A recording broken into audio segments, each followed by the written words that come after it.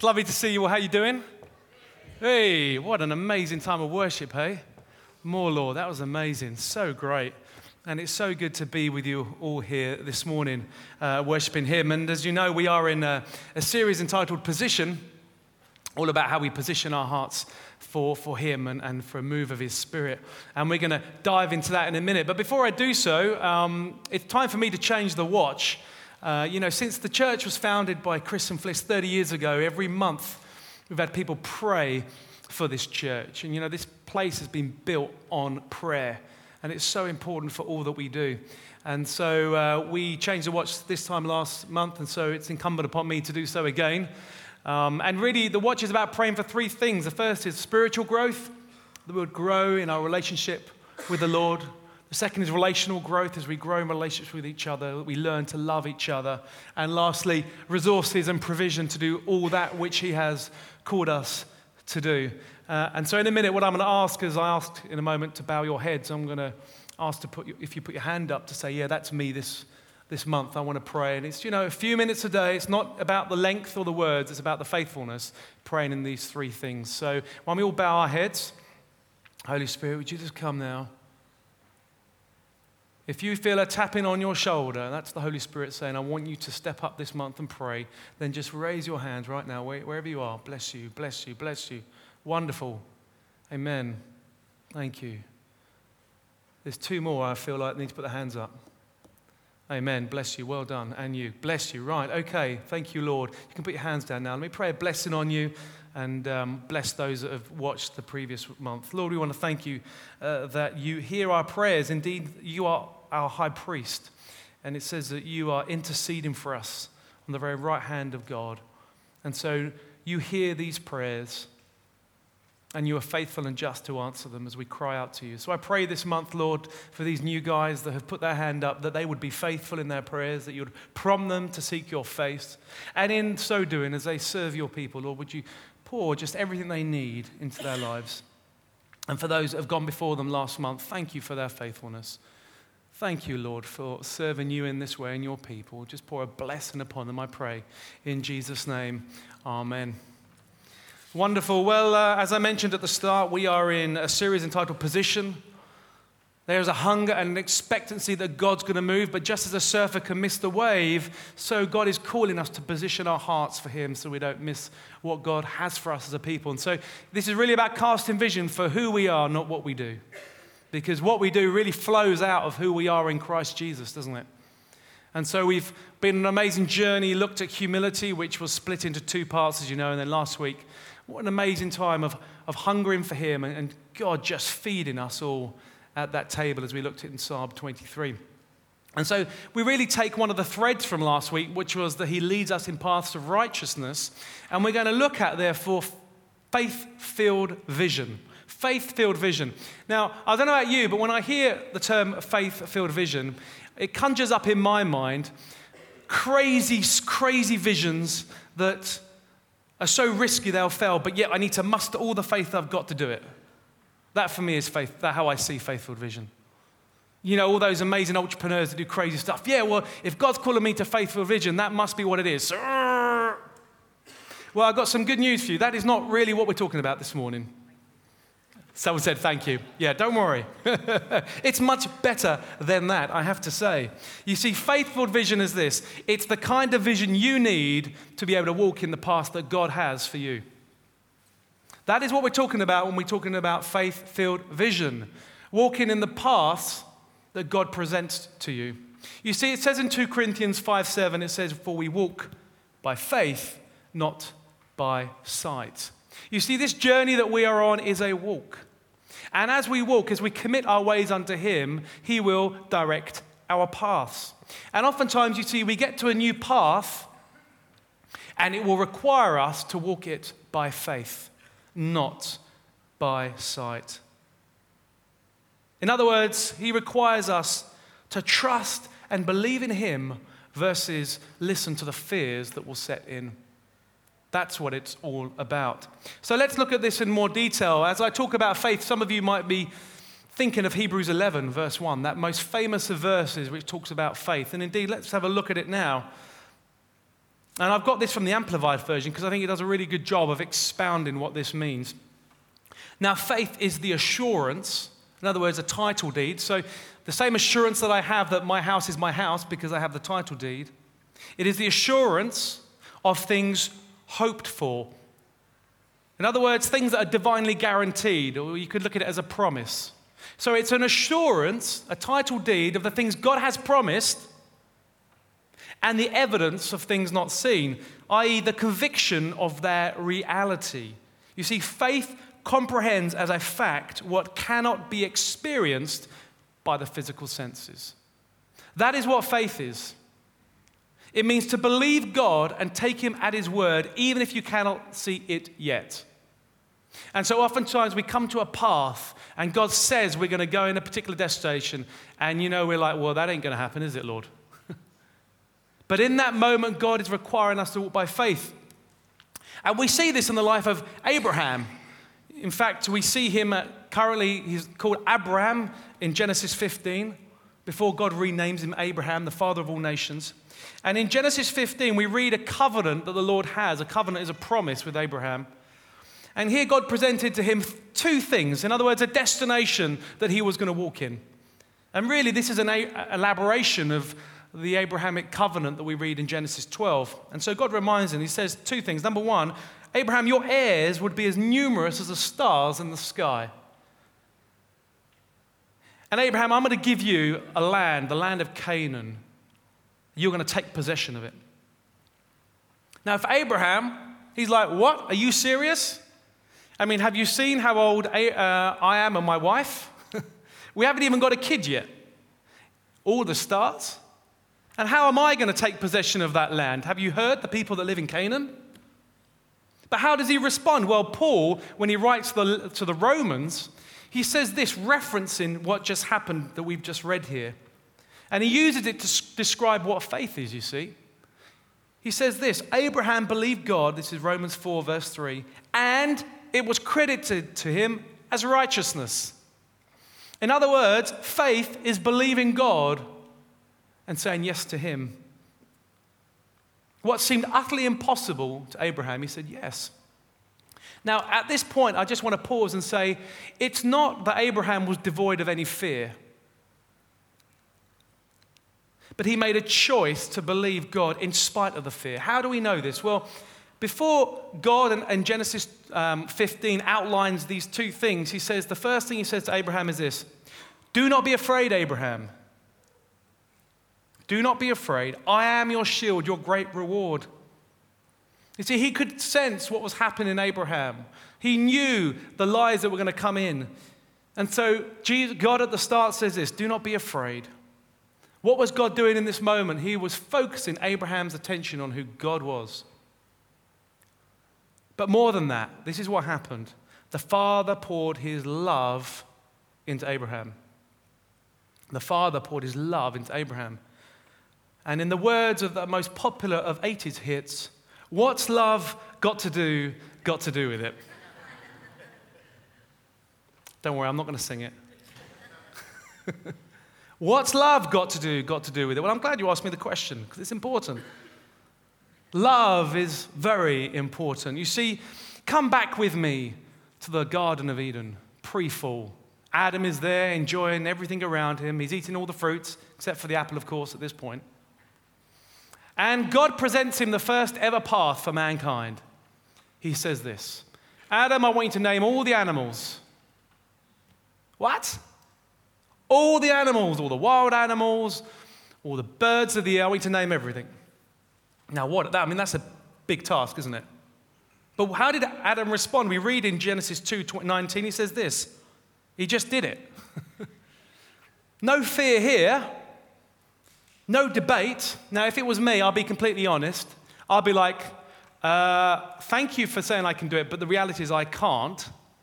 Because, well, I've probably got about 15 names, and I'll run out after 15, you know. Or people are going to look at me and think, why are you naming animals? And they'll think I'm crazy. No, I don't want to step out for you, Lord. Or maybe I'm just comfortable where I am. This is a very comfortable piece of lawn that I'm lying on. In other words, for me, fear would definitely set in, but not Adam. Why? Because in his pre-fall condition, where his relationship with the Father was perfect, there was no fear. Why? There is no fear in love. You know, Lissy did not know what I was speaking on this morning in terms of the content, and yet she felt led prophetically to lead us in that song. We're no longer a slave to fear. I am a child of God. Why? 1 John 4:18, there is no fear in love, but perfect love drives out fear. Let me say it this way. Fear operates in the void of love. Fear operates in the void of love. And we see this play out before our eyes as Adam and Eve disobey God and eat the apple. What happens? Man's relationship with God is broken. We know that, don't we? Sin comes in. Pride was the motivation. Rebellion was the action. Love was broken and fear was the result. Pride was the motivation, rebellion was the action, love was broken, and fear was the result.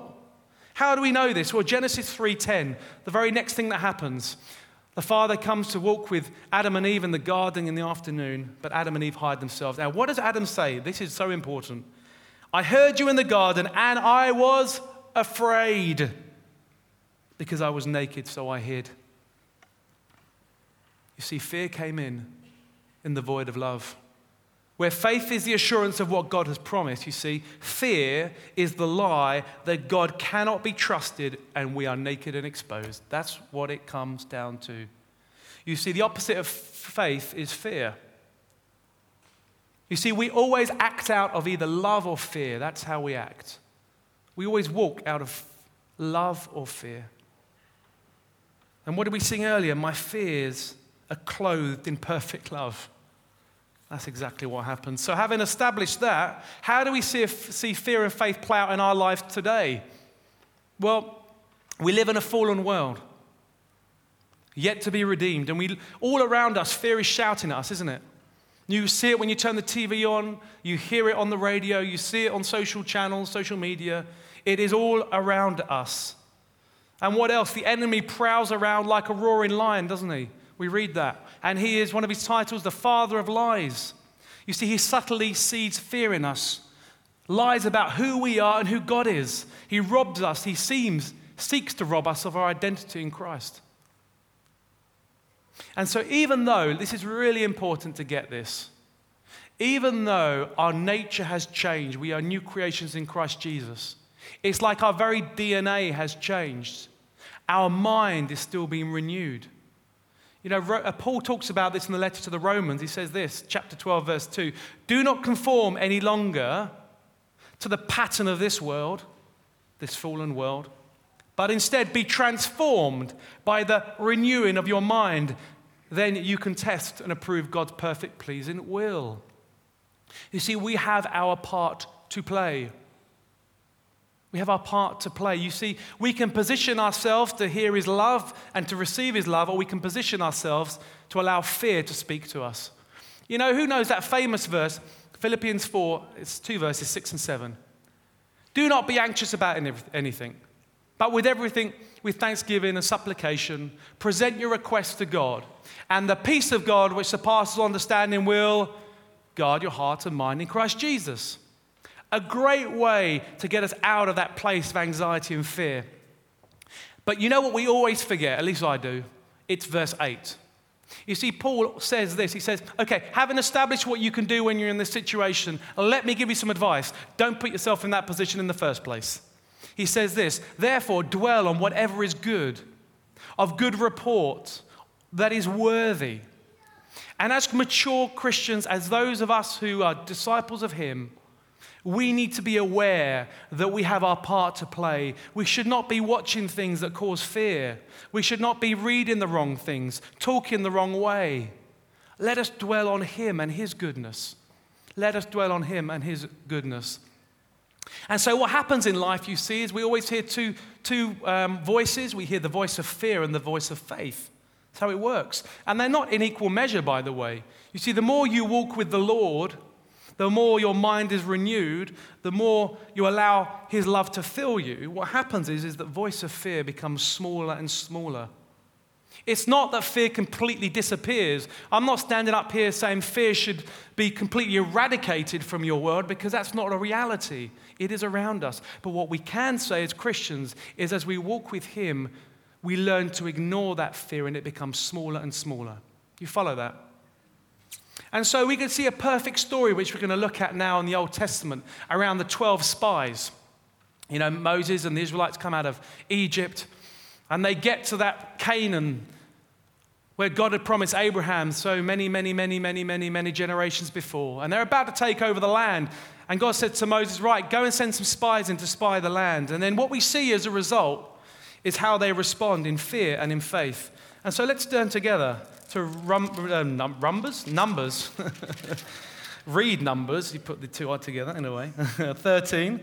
And it's going to be 1 to 14, and then we'll skip to chapter 14. Right. The Lord said to Moses, send some men to explore the land of Canaan, which I am giving to the Israelites. From each ancestral tribe, send one of its leaders. So there were 12. We won't go through the names there. Let's jump to verse 17. When Moses sent them to explore Canaan, he said, go up through the Negev and on into the hill country. See what the land is like and whether the people who live there are strong or weak, few or many. What kind of land do they live in? Is it good or bad? What kind of towns do they live in? Are they unwalled or fortified? How is the soil? Is it fertile or poor? Are there trees in it or not? Do your best to bring back some of the fruit of the land. It was the season for the first ripe grapes. So they went up and explored the land from the desert of Zin as far as Rehob toward Lebo Hamath. They went up to the Negev and came to Hebron, where Ahiman, Shisha, and Telamai, the descendants of Anak, lived. Hebron had been built 7 years before Zoan in Egypt. When they reached the valley of Eshcol, they cut off a branch bearing a single cluster of grapes. 2 of them carried it on a pole between them, along with some pomegranates and figs. That place was called the Valley of Eshcol because of the cluster of grapes the Israelites cut off there. At the end of 40 days, they returned from exploring the land. And this is the report. They came back to Moses and Aaron and the whole Israelite community at Kadesh in the desert of Paran. There they reported to them and to the whole assembly and showed them the fruit of the land. They gave Moses this account. We went into the land to which you sent us, and it does indeed flow with milk and honey. Here is the fruit. But the people who live there are powerful, and the cities are fortified and very large. We even saw descendants of Anak there. The Amalekites live in the Negev. The Hittites, Jebusites, and Amorites live in the hill country. And the Canaanites live near the sea and along the Jordan. Then Caleb silenced the people before Moses and said, we should go up and take possession of the land, for we can certainly do it. But the men who had gone up with him said, we can't attack those people. They are stronger than we are. What a story. What a story. And so what can we learn from here? Well, we have a bunch of Israelites, and there's 2 voices, the voice of fear and the voice of faith. And there's 4 aspects of this I want to look at this morning. Here it is. The first is this one. Fear will tell you the obstacles are larger than you. Faith will tell you God is bigger than the obstacles. Fear will tell you the obstacles are larger than you. Fear will tell you your God is bigger than the obstacles. You see, there will always be obstacles in God's path. There will always be giants in your way on the path that God presents you. Why? To grow you, to conform you to the likeness of his Son. Why? To bring glory to his name. Not by my strength, but by you, Lord. You know, in Psalm 23 that we looked at last week, he says he leads us in paths of righteousness for his name's sake. And that comes through overcoming challenges, not by ourselves, but because of him. And so, friends, the issue is not whether we find paths devoid of obstacles. The issue is whether you listen to fear or faith when you see them. We read it, don't we? An example of fear-based vision from the 10. They said, we were like grasshoppers in our own eyes. This is Numbers 13, verse 33. And so were we in their eyes. You see, the 10 spies allowed fear to tell them that they were smaller than they were and that the obstacles were larger than them. That's what fear will tell you. But not Joshua and Caleb. How did they respond? They saw the same giants. It's not that they weren't giants, they were giants. It was this, the fact they knew how big God was and therefore how insignificant the giants were. Instead of looking at themselves and comparing themselves to the giants, Joshua and Caleb compared God to the giants. Turns out God is bigger. They saw the giants through faith-filled vision. Numbers 14 verse 9 says this, "Do not be afraid of the people of the land, because we will devour them. Their protection is gone, but the Lord is with us. Do not be afraid of them." And how was it then? How was it that Joshua and Caleb were able to hear faith over fear? How was it they could see that God was indeed bigger than the obstacles? It's this, they knew his love. What did they say? The Lord is with us. God is with us. He loves us. Because perfect love casts out fear. It makes fear sound small. And if you're on a journey and God has presented something in front of you and you say, "Lord, those obstacles are going to swallow me up," just say, "Lord, just fill me with your love." Perfect love casts out fear. And what happens is you see how big God is and how small your obstacles are. Number 2, what else do we read in this account? Fear will tell you you're not capable.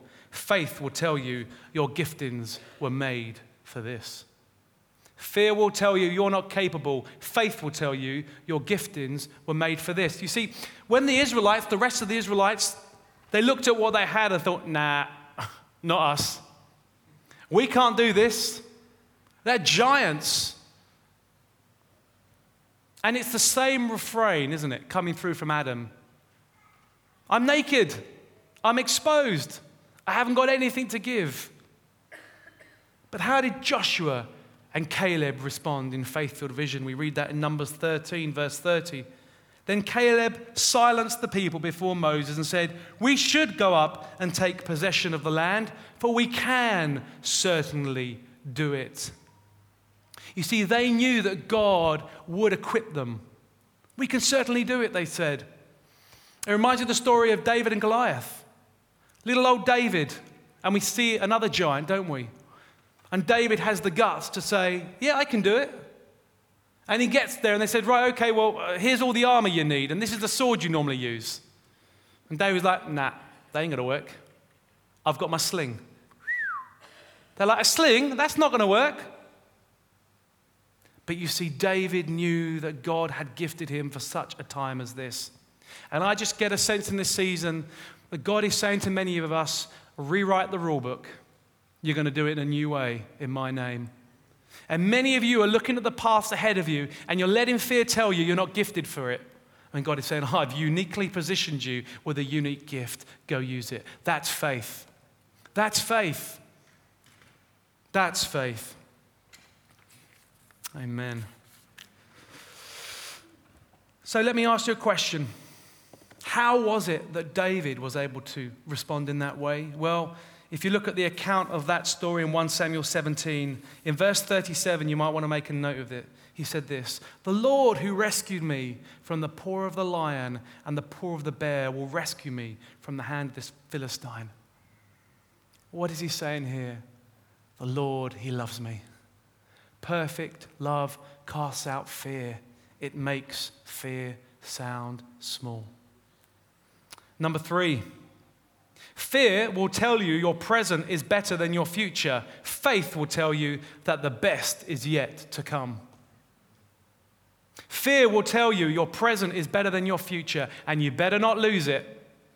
Faith will tell you, I got way more for you, son. I got way more for you, daughter. See, what happens, you see, is fear makes you hold on to the now which means you're unable to move forward in what God has because you don't want to take a risk in his name for fear that you'll lose it all. We read this, you see, in this story. Numbers 14, verse 2 and 4. This is how the Israelites grumbled. They grumbled against Moses and Aaron and the whole assembly and said to them, "If only we had died in Egypt or in this wilderness. Why is the Lord bringing us to this land only to let us fall by the sword? Our wives and children will be taken as plunder. Wouldn't it be better for us to go back to Egypt?" They completely forgot, didn't they, that they were slaves there. And they said to each other, "We should choose a leader to go back to Egypt." In other words, what we've got now is way worth protecting than what God has for us in the future. But you see, Joshua and Caleb responded in completely a different way. They said, no, you got it wrong. They said, the land we passed through and explored is exceedingly good. If the Lord is pleased with us, he will lead us into that land, a land flowing with milk and honey, and will give it to us. You see, they heard faith over fear. And for many of you, and I've seen it in my life, I haven't got time to tell you the stories, and God has called me to something new. There's a time where I started a business and God said, "Go do this," to Steph and I about 10 years ago. And we felt like God said, "Put all your money into this." And I left an amazing career and did it, stepped out in faith. And the enemy was saying, "Oh, that is foolishness because you're going to lose it all." But we had such a peace, and God said, "No, do it." And we did it. And well, for a story for another time, we walked into his abundance. And for many of you, let me just tell you now, that fear is holding you back from doing something new in his name.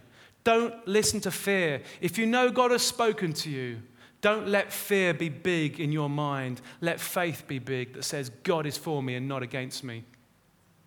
Number 4, fear will tell you you didn't hear from God. Faith will tell you God has spoken. You see, God said in verse 1, "Go and take the land." And now we have 2 chapters of debate about whether God said that or not. You see, this is the whole story about what happens when you don't listen to God and you accept the lie that he didn't speak to you. You see, it's not that fear denies that God speaks today. Fear is way more subtle than that. It says that you didn't hear from God. What about Noah? Man, what a man of faithful vision. Genesis 6, 9 to 22. You can read the story. God says, "Go build an ark because rain is coming." And he does it. And everyone around him is like, "What are you doing, Noah?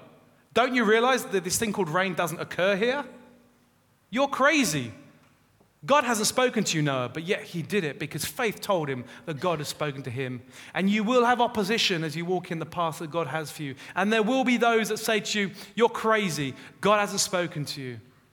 Discern whether that's someone giving you wise counsel, or discern whether that is fear stopping you from moving all that God has for you. And how was Noah able to walk in faith? We read it. It says in 9 to 22, he walked faithfully with the Lord, a picture of intimacy. He knew the love of the Father because perfect love casts out fear. It makes fear sound small. Faith will tell you your God is bigger than the obstacles. Faith will tell you your giftings were made for this. Faith will tell you that the best is yet to come. And faith will tell you that God has spoken. And now we're going to watch a video together about a couple who walked in the path that God had for them in faith. Saying yes to the very things that are in front of us. Which path is in front of you this morning? What's your Canaan? What path is God presenting to you that requires faith, not fear? Come, Holy Spirit. You are all world changers. Revival starts here and with us. As we position ourselves in humility, as he pours his grace into us. As we feast on him, he positions us to walk in paths of righteousness for his name's sake, that require us to respond with yes. And for many of you this morning, God is saying, "This is my path for you. Will you walk it?"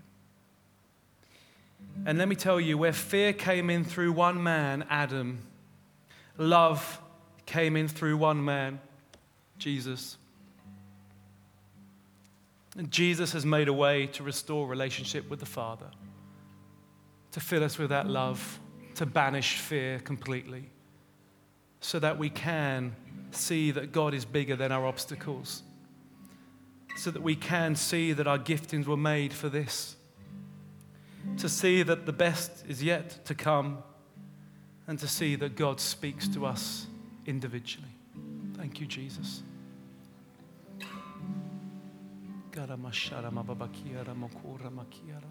Come, Holy Spirit.